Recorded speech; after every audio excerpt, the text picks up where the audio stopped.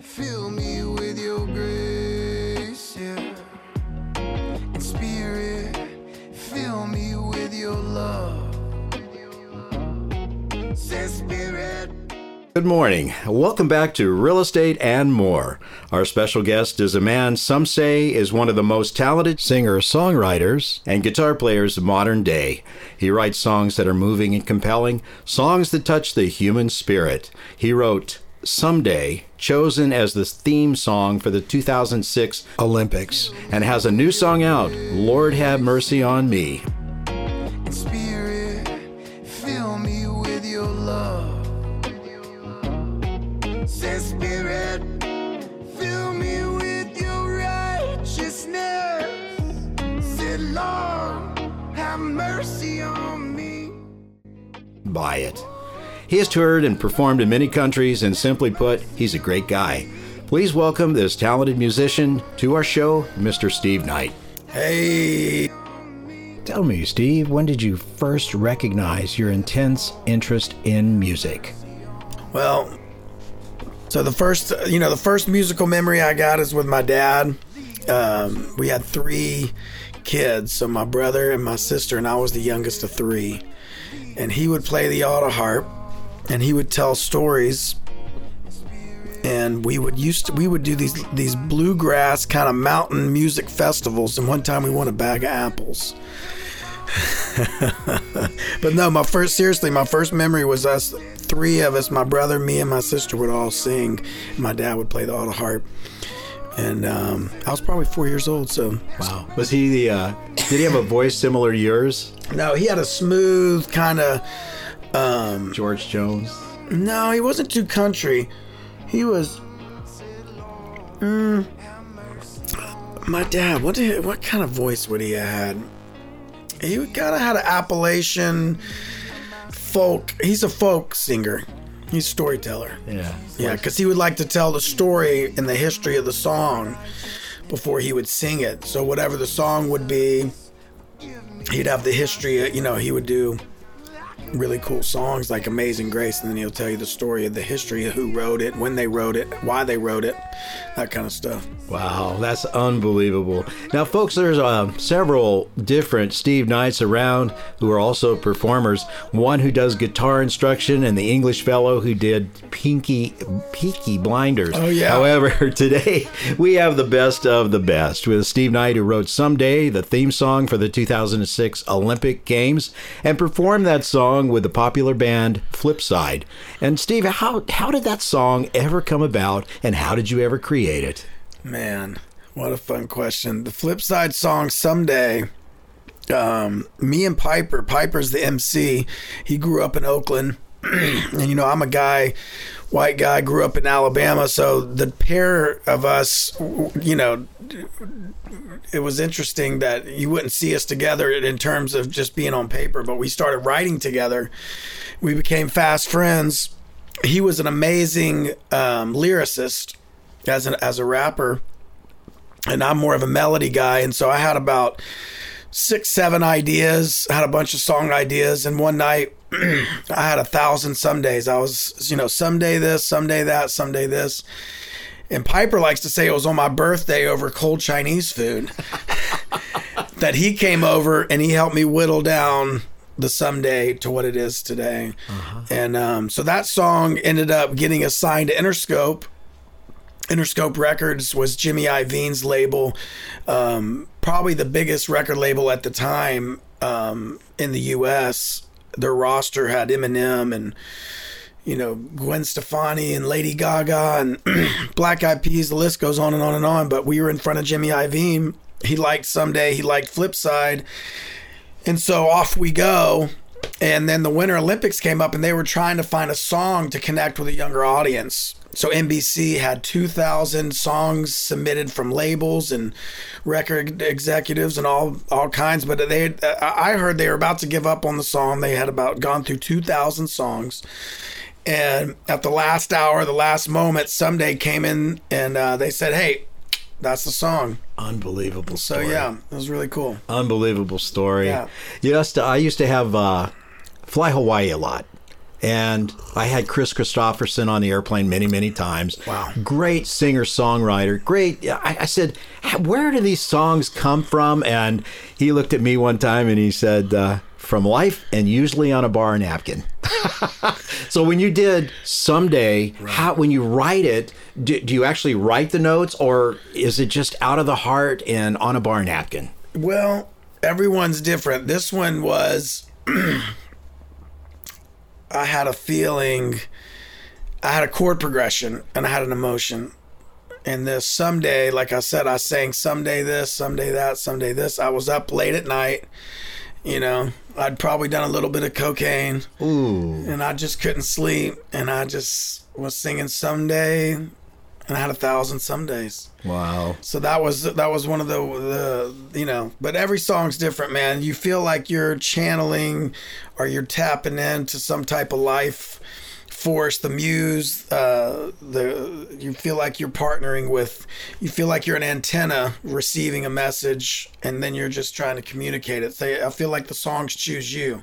I don't know if you necessarily choose the song sometimes. It just comes into your mind and the way you go. Yeah. Yeah.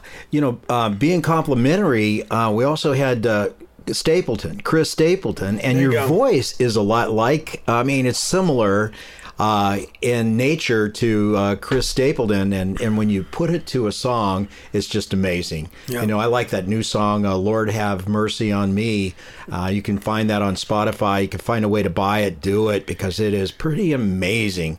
There is a little bit of difference I notice in some of your earlier songs as opposed to what you're doing today. Yeah. The other was more of a hip hop type influence, and today it senses that maybe you're connecting somewhere as a different source to come up with that song. Yeah. Got anything to talk about there? I noticed you mentioned cocaine a little bit earlier. Oh, yeah. Talk to me about that, and then we'll talk back about the music. Yeah, so in my 20s, I was sampling whatever I could get my hands on, right?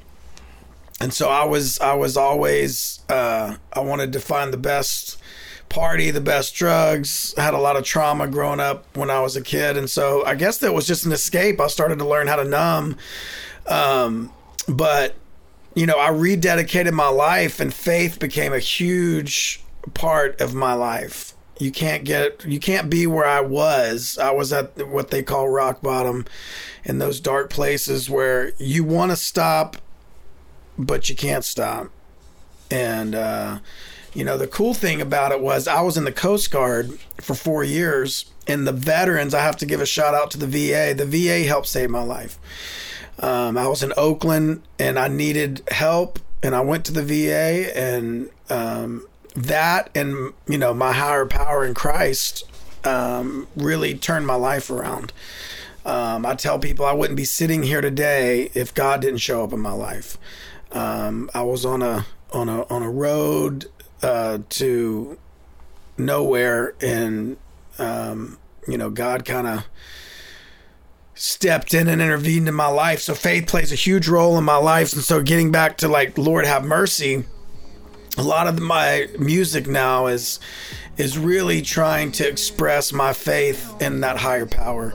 And that faith is Jesus Christ for me. So it's a trip, man. It's been a journey, and it's a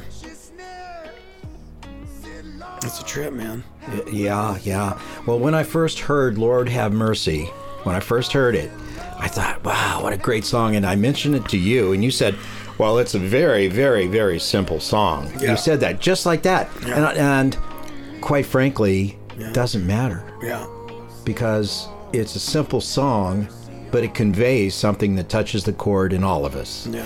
And I find it just to be amazing. I hope our listeners go out and actually buy this, because it is one remarkable song. You know, when I was doing business in Oakland a lot of years ago, decades ago, I ran into similar a situation as you. You mentioned your co-founder of Flipsyde. Yep, Piper. Piper. Well, I was an operator of a business in Oakland, and there was a black reverend. Here's a young kid of 30, which was me, but, you know, I grew up in Richmond. I didn't have any issues like that at all. Right. And a black reverend of 70. And this man did so much for the community, Reverend Herbert T. Geis. and he started his church, and it was big facility. We operated the supermarket, and we paid our lease payments to the church. But Reverend Guys had this remarkable giving spirit to him, and I'll never forget it. And he and I just became very well acquainted and good friends. And one of the things that he did was he founded this elementary school, and it still exists today after his passing. I think he was 102 when he finally left this world. You know, and what you do with your music can be just as effective in doing great deeds for the community. Yeah. So back on the founding of Flipsyde, you know, mention Piper, how did all of that come about? And you still like the man, right? Oh yeah, me and Piper are, as they say, brothers from another mother. He's working in screenplays right now. He wrote, a screenplay that won at the Tribeca Film Festival. So he's in a mentorship program. He's writing screenplays for Hollywood right now, which is kind of cool. But Flipsyde, me and, like I said, I had probably about 6 or 7 songs, and none of them were finished. And Piper was on an independent label that I was on, and so we were kind of label mates. And so we would hang out. Well, he was going to SF State at the time, and for his spring break, he comes by and he knocks on my window every morning and said, "Hey, we're going to the studio." I call Piper the Shark. He never stops. He's always moving. And so he kind of lit a fire under me to get in the studio that week when he was in spring break. And by the end of that week, we had about all the ideas that I had. 6 or 7 songs were finished because Piper threw his verses on them. And so it was this very cool connection we had, that we were finishing each other's sentences. I was expressing an idea I had. He would help me pin it down, get the words down and figure it out. I would have an idea of a chorus and he would help me with the verses. So it was this very collaborative effort. And then he wrote a movie that was they were kind of at this place called Soundwave Studios, and Dave Lopez, our guitar player, was the manager of Soundwave Studios. And so there was this movie that Piper, it was like a little independent, and they needed a white dude because they needed a cop in the movie. Piper's black dude growing up in Oakland. So they called me. They're like, "Hey man, you got to come play a cop." So I show up down at Soundwave, and Dave is in there, and I can remember seeing Dave in my mind at Blake's in Berkeley. He had played in a Zeppelin tribute band, and he was killing it. And I was like, "Oh my gosh, I think I don't even know if I put it together that day, but I was like, I think this guy is the guitar player from this Zeppelin tribute band." And I said, "I'm a songwriter." And he kind of had a guitar in the office, and he kind of just gives it to me and puts it in my hand, like, "Show me what you got, kid." He was a bit older than me. So once I played Dave Someday. And, the rest is history, as they say. Dave knew everybody in the Bay, knew all the music producers. And so when me, Dave, and Piper all got in a room together, you had this kid from Alabama singing blues. You had Dave from Chile who was doing Latin guitar, like some Santana vibes. And you had Piper who was like on some Tupac revolutionary hip hop stuff. So you had these real 3 worlds coming together that you would not see on paper. You would be like, "Oh yeah, this doesn't work."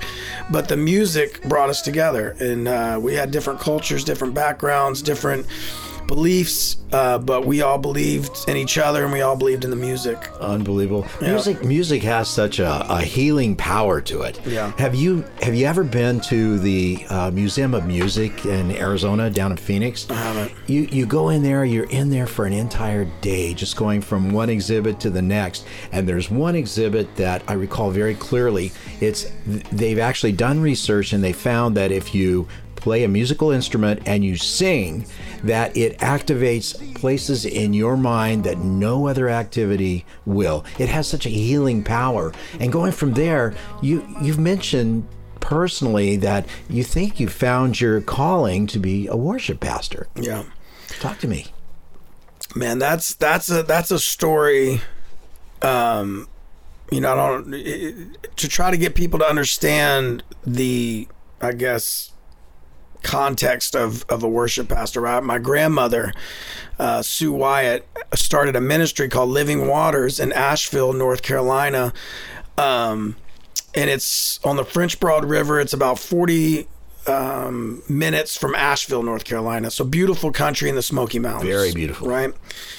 And I would spend my summers up there. The story of how my grandmother, who was a woman leading, men essentially with this vision she had from God, and people were looking at her kind of like she had three heads, because she was going to businessmen saying, hey, this is going to be a free retreat center. People that can give can give. We'll never ask for any money.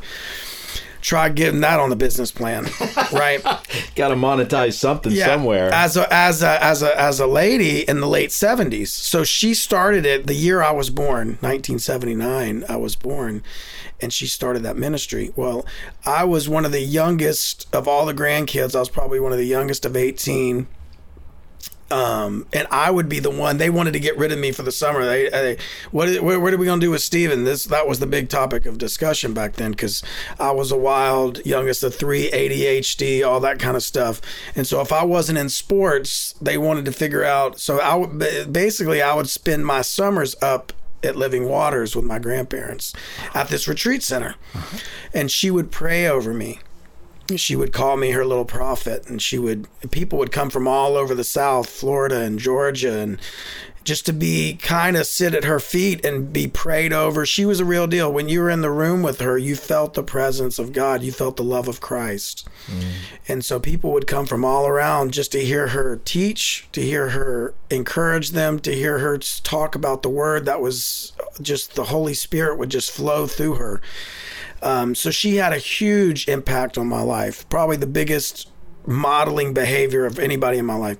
Fast forward, I do things my own way. I go out and get signed Interscope. I use all my talents and all my gifts God has given me, really just to serve myself and to figure out kind of things that I think are cool at the time. I'm not really engaged in any kind of spiritual life. I feel like, I was kind of understand there's a God, there's a creator, but I'm going to put God on the shelf for a few years, and I'm going to do it how I want to do it. And I got signed Interscope, get the theme song for the Olympics. So now I think I'm real hot stuff. You really can't speak into my life. I'm in my early 20s. And so you really couldn't tell me anything at that point. I'm like, I got it figured out. And that led me to a road of, I got dropped by the label. Oh no. My girl left me. It's a country song, man. Yeah, I'm a country boy. Yeah. Hatfield, country, Lukenbach, Texas, Wayland. Yeah, you got it. Yeah. I lost my girl, or she left me because I had a drug problem. I was on opiates at the time. I had just started to get into heavier drugs. Oh, man. And so, but I was just a weekend warrior. I was just, hey, I'm going to hang out and have a good time when I want to have a good time. But then everything was taken from me overnight. My record deal, my girl. And that's when I really just said, you know what? F it all. Yeah. So now I'm really just hit that road of like, you know what? Now I'm a daily drug addict. I'm down in Oakland getting the tar. Oh man. Oh yeah. Terrible. It was as low as you could go. And you tell people, how did you get that far out? And I tell people, one step at a time. Yeah. You start with some Vicodins, and then you have the opiate crisis with the oxys, and then the oxys are, kids are just snorting them, having fun. Next thing you know, you don't have money to buy those oxys. Now you're on the street down in Oakland and West Oakland, and you're buying it dope off the street from, whoever. Dealers. Yeah. And so, looking back, God was with me during all of that. God protected me. I saw God's hand in leading me to where I used to get dope across the street. When I cried out to God, I said, I can't do it. I can't quit. I want to quit. I'm in tears. And I feel like God just put on my heart, you need to go to the VA. Mm-hmm. And very clear, very soft, still voice, you need to go to the VA. And I get on my phone and I look on my phone and across the street at 24th in San Pablo, I used to get dope at 23rd in San Pablo. Across the street at 24th. I had a store at 27th in San Pablo. Yeah. That old Safeway store. That was mine. I know where that is then. Absolutely. I already know where that is. Well, it was just in that moment, across the street was where the VA was. I didn't know that. And so I went over to the VA. It was a Thursday. And they said, can you be here tomorrow? I went in and basically said, I'm an addict. I can't get off anything. I need help. They said, can you be here tomorrow? I said, I can be here tomorrow at 8 a.m. Every other year, not even every year, but every other year, they have a kind of like, if all the resources the VA had, they would bring you out to this abandoned airfield, and they'd round up all these veterans. And if you needed, housing, if you needed this, if you needed haircut. That, it was like haircut, all that stuff. And so they had one spot left. They said, can you be here tomorrow? I said, yes. He said, we had somebody fall out. We have one spot left to get you out there, to get you plugged into some services. That was your and spot. So that was my spot. And so that was my start to recovery. But, and I feel like in that moment, I rededicated my life to the Lord. And I said, whatever's left with me, whatever talents, whatever gifts, whatever time you've given me, I'm gonna try to be in service with my gifts. And that was kind of the switch of the perspective of learning how to total switch, how to have a servant's heart, how to bless and encourage people with the music and the gifts God's given me. And so when you talk about the power of music and the healing power of music, God knew what he was doing when he created music. And it speaks right to you. It speaks right to the heart. Interesting. At the very beginning, it's like when you look at lobsters, they put them in a tank and they begin turning the temperature up, and the lobster is there, and he doesn't really realize that lobster is going to go on someone's plate momentarily. Yeah. When you start drugs, whether or not it's drugs or alcohol or any type of addiction, this is where it starts. So a person, for everybody, should kind of keep an eye out that it's easy to start walking down that path. And once you do, it gets harder and harder and harder. Then the next step is to basically say, hey, listen, I'm here, VA. I need some help. I can't get off of this. Yeah. And that's where your life turned. And, that's not an easy thing to do, especially when you've been at the top and you've done so well with your musical career. Yeah. And that's why I have to, as an observer, I hear the music before and I hear the music now. The source of the power seems to have changed. Lord have mercy on me. Yeah. I think it's just absolutely fantastic what you've done and what you went through and where you are. And, I have to hand it to you. To do that, it takes a lot of everything you got. Oh, yeah. And your faith is it. Yeah, and there's a lot of 2 steps forward, 3 steps back type of deals. There's a lot of relapses, and 2012 they got me on a blocker called Suboxone, and that helped me, got on a replacement therapy drug. But yeah, I would tell anybody that's listening to this that's struggling in addiction, you got to get in community, you got to get with some people that are healthy, that are trying to do it. Community is so important. We just did a full show on 9/11 and how after the event, everyone was shocked, didn't know what to do. And then the community around the people, whether or not they're firefighters, whether or not they're airline pilots, it didn't matter. Just normal, people. It's all about community. Yeah. And having the love of the community just makes so much difference. Yeah. It's this, you just can't do it alone. It takes a healthy community, and then hopefully one that's, plugged into a higher power that's walking out the what it looks like to walk in faith. But it's a trip, man. I'm really convinced there's no way I should be here. So God has a purpose and a plan, and it's not done with me yet. Oh no! You're so much better than what you were back in the day when you were so great on top of the big soapbox. And obviously, your faith has been your ladder back to being the great guy that you are. Steve, a smart guy like you would think that you would see addiction coming down the road when you first start out like that. What happened? I mean, well, I was saying, there's a couple different things.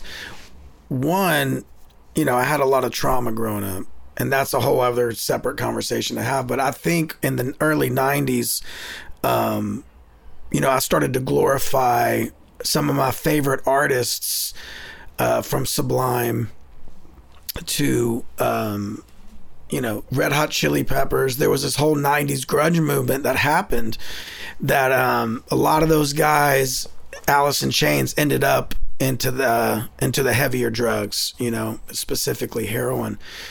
And so after I had written Someday and had some success, there was a part of me that was like, you have to look behind the curtain to see the Wizard of Oz or something. You had to go see what the taste was to write the next big song.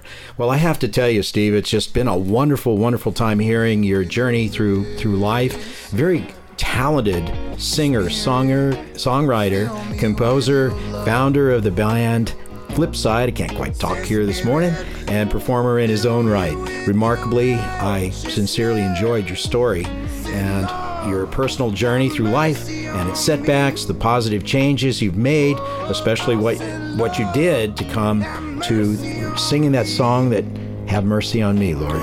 It's just unbelievable. I would go out and buy it right now. He's supported by a community of like-minded people, a great guy. Thank you, Steve Knight, for being with us today.